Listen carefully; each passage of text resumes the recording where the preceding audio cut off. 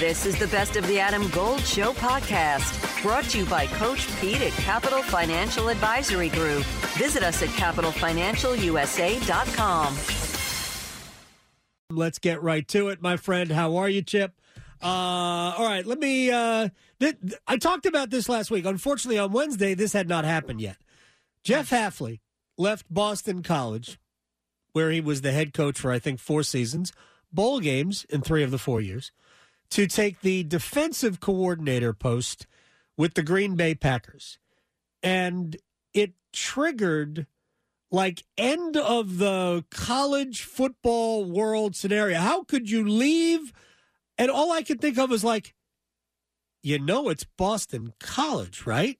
He didn't leave. Mike Norvell didn't leave Florida State to become the defensive coordinator with Green Bay.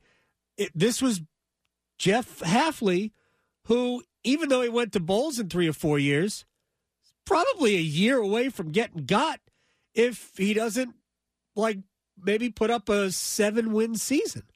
So why did people take this as a sign at the end the world was ending? Well, I'm glad you asked, because I've actually had a lot of time to be able to, have my initial reaction, right, which is similar to you, because guess what? When I heard about Jeff Hafley as like a quote unquote rising star in the industry, right, it was during his 8 seasons in the NFL. Right. As a position coach. That eventually got him the defensive coordinator job at Ohio State. That eventually got him the head coach job at Boston College. You're right about job pressure. He was on, I don't know about hot seat, but he was facing real job pressure going into last season. He gets to 6-6, and I don't know if you remember this, but they won every game 27-24. And their non-conference schedule was UConn, Army, Northern Illinois, Holy Cross. I will say that again because there are 0 power conference opponents right there. That is UConn, Army, Northern Illinois, Holy Cross. Michigan State cycles onto the schedule next season. Missouri will be on a future schedule. There is a term that we use in the coaching industry called restarting the clock. Yeah. And Jeff Hafley was doing a good career move for Jeff Hafley. But, again, that was my initial reaction. I've had time to be able to reach out to people. The reason why you hear the world is ending, everything is crazy, is because coaches are reaching out to the NFL. And position coaches are reaching out to the NFL. Head coaches are reaching out to the NFL. But the thing that I have found that has been the ultimate conversation ender, the NFL doesn't want them. The NFL loves people with NFL experience. Right. Except David Tepper. And I'm just saying.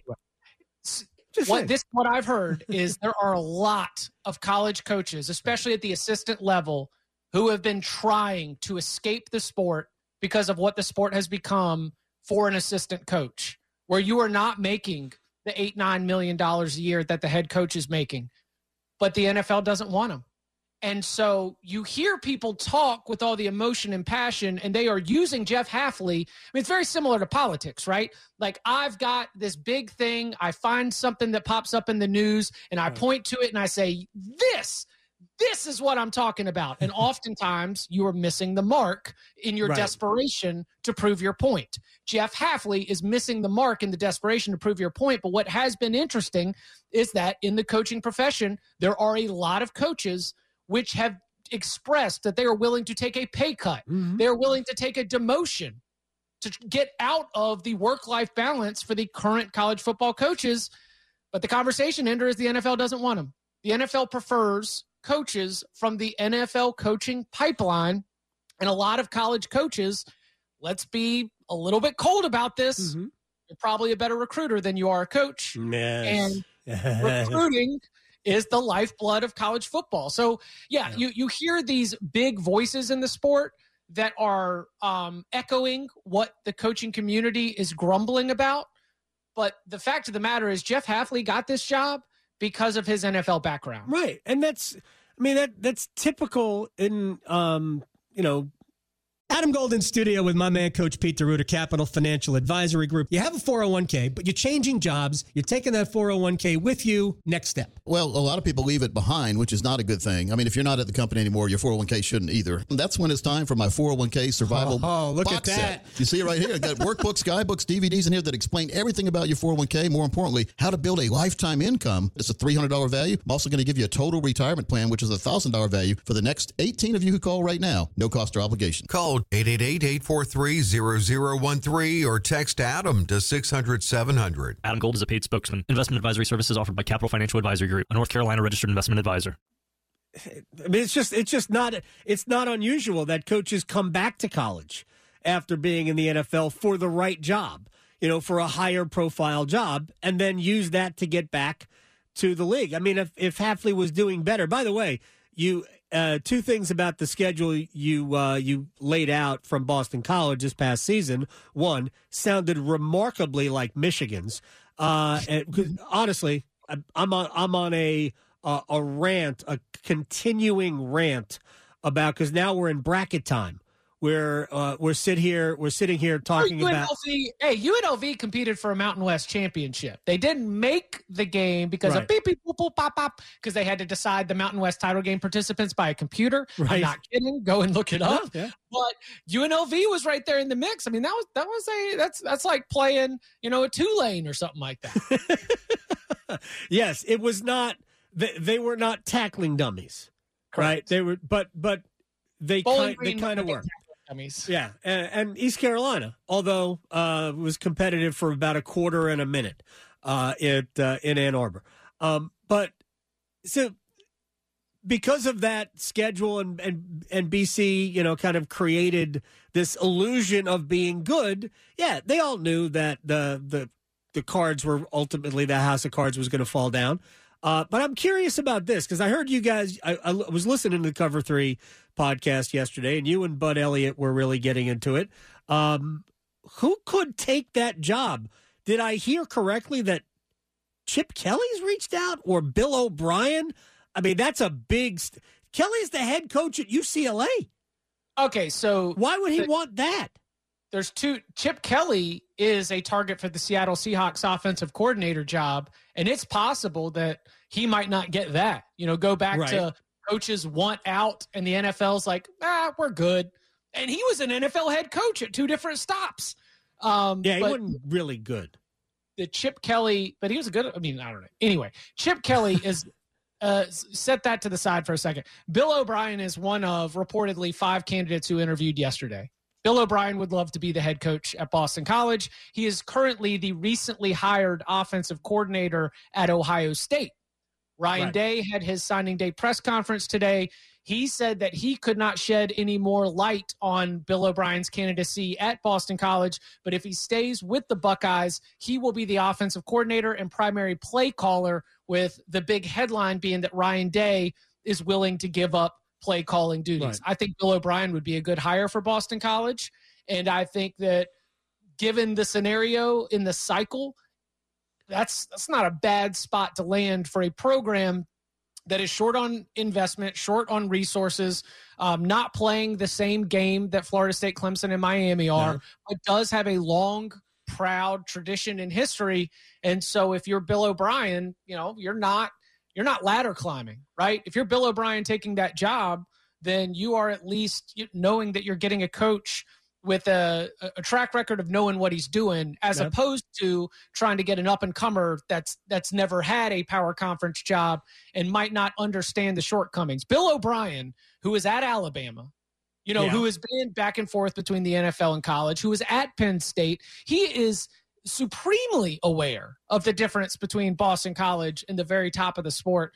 And so if he wants that job and he's willing to take that job, I think Bill O'Brien would be a good landing spot for would be a good landing spot for the Boston College program, given late in the cycle, losing Jeff Hafley, everything else. So here's the thing about O'Brien is that he probably is immune to this being a career ender, right? Because the chances of it going well enough at Boston College to stay there for any length of time to rehabilitate your your career to become attractive as an NFL head coach. If you're a head coach in BC and you can manage to win like 8 legitimate games, not 8 games where you beat, 3 or 4 of the worst teams in the ACC, of which there may be several next year, contenders for that, with as big as the league is going to be, and then, squeak away 4 non-conference wins against the likes of that they played last year. You can always get out of games against Michigan State, who actually isn't that good anyway. You might want to keep that one on your schedule. And maybe he can rehabilitate if he wants to go back and be an NFL head coach. Or maybe he just wants to be a head coach for another 5-6 years and then retire. Like I thought when Duke was... Go ahead. Well, I was going to say, Bill O'Brien was born in Dorchester. He grew up in Andover. He went to Brown. I mean, he's obviously his long history with the Patriots. Yeah. I think it's a culture fit, as they say. Oh, okay. I mean, look, you talk about tradition. I mean, there have been, Tom Coughlin was the coach at Boston College. There have been Jack Bicknell, not the younger Jack Bicknell, the older Jack Bicknell, who I think might have been the coach when Doug Flutie, threw that miracle pass to beat Miami. They have had really good programs in the past. I mean, who was Jankowski, right? Oh, yeah. When Steve Logan was there and Matt Ryan, Matty Ice were there.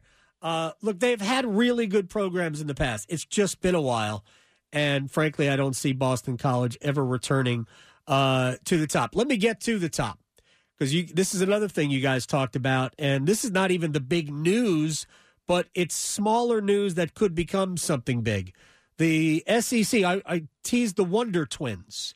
Do you remember the Wonder Twins from Saturday morning League of Justice cartoons, right? These were purple cartoon characters, and they could form different shapes. And like one was always had something to do with water, and the other was an animal. But the Wonder Twins, the SEC and the Big Ten, are forming some sort of a working group, an alliance, a watchdog situation. What's the end game for those two leagues getting together and keeping an eye on things as a unit? I'm glad you asked, Adam, because now I'm able to unveil what I have as what I think the best possible name for this. It is, in their own descriptions, an advisory board, okay? Right. And they are advised, they cannot put in any rules, right, but they can advise both the SEC and the Big Ten on how to vote for certain issues, on how they should feel about certain issues. It is a voting block. Sounds like an alliance to me. Well, I guess what the alliance worked in that it delayed the college football playoff from expanding in a way that would have gotten Florida State into the college football playoff. I mean, if the alliance's goal was to keep Florida State out of the college football playoff in the 2023 season, congratulations, you got it. But here's what we're calling it. Are you ready for this? Yes. The Super 2 Advisory Board, which spelled out is STAB, because what is it going to do to college athletics? So the STAB is going to operate in a couple different ways. The STAB is very important for the future of the college football playoff because we don't actually have a guarantee for the college football playoff beyond the 2025 season. We have reports of media rights partners who would like to be a part of it, but you know, when ESPN issues a report that ESPN is interested in buying up all the college football playoff, that's interesting because I think there are others in college athletics who think they should go to multiple bidders, especially with this expanded playoff, you know, an NFL model, so to speak, where you allow everybody to go together, you package it. So the future of the college football playoff. Also, 6+6 versus 5 and 7. You know, those decisions in terms of how the playoff is formatted, the SEC and the Big Ten want to make sure that they are working together. Also, the future of name, image, and likeness. Why do I think this is significant? Because the STAB was created right after the NCAA came after Tennessee. And so I think the STAB is a power move to say, hey, you really want to do this. You really want to spend your time nitpicking over name, image, and likeness when we all know where this thing is headed in a few years. And then finally, the STAB wants to make sure that the SEC and the Big Ten agree on all of the finer points of what the future of college football and college athletics at the highest level looks like. And honestly, I think that the stab is a great sign that some of the most powerful people in college sports have learned from their mistakes of 2020. That when the conference commissioners at the highest level were not talking to each other and we're trying to make moves to be the first one through the gate to do one thing or another, it was chaos. Big Ten cancels, then uncancels. Pac-12 follows, then follows. Like, I think that the stab shows that the SEC and the Big Ten are not going to have the same situation that we had in 2020 when Alabama shows up in the national championship game having played a full season and Ohio State had played 4 games. Mm-hmm.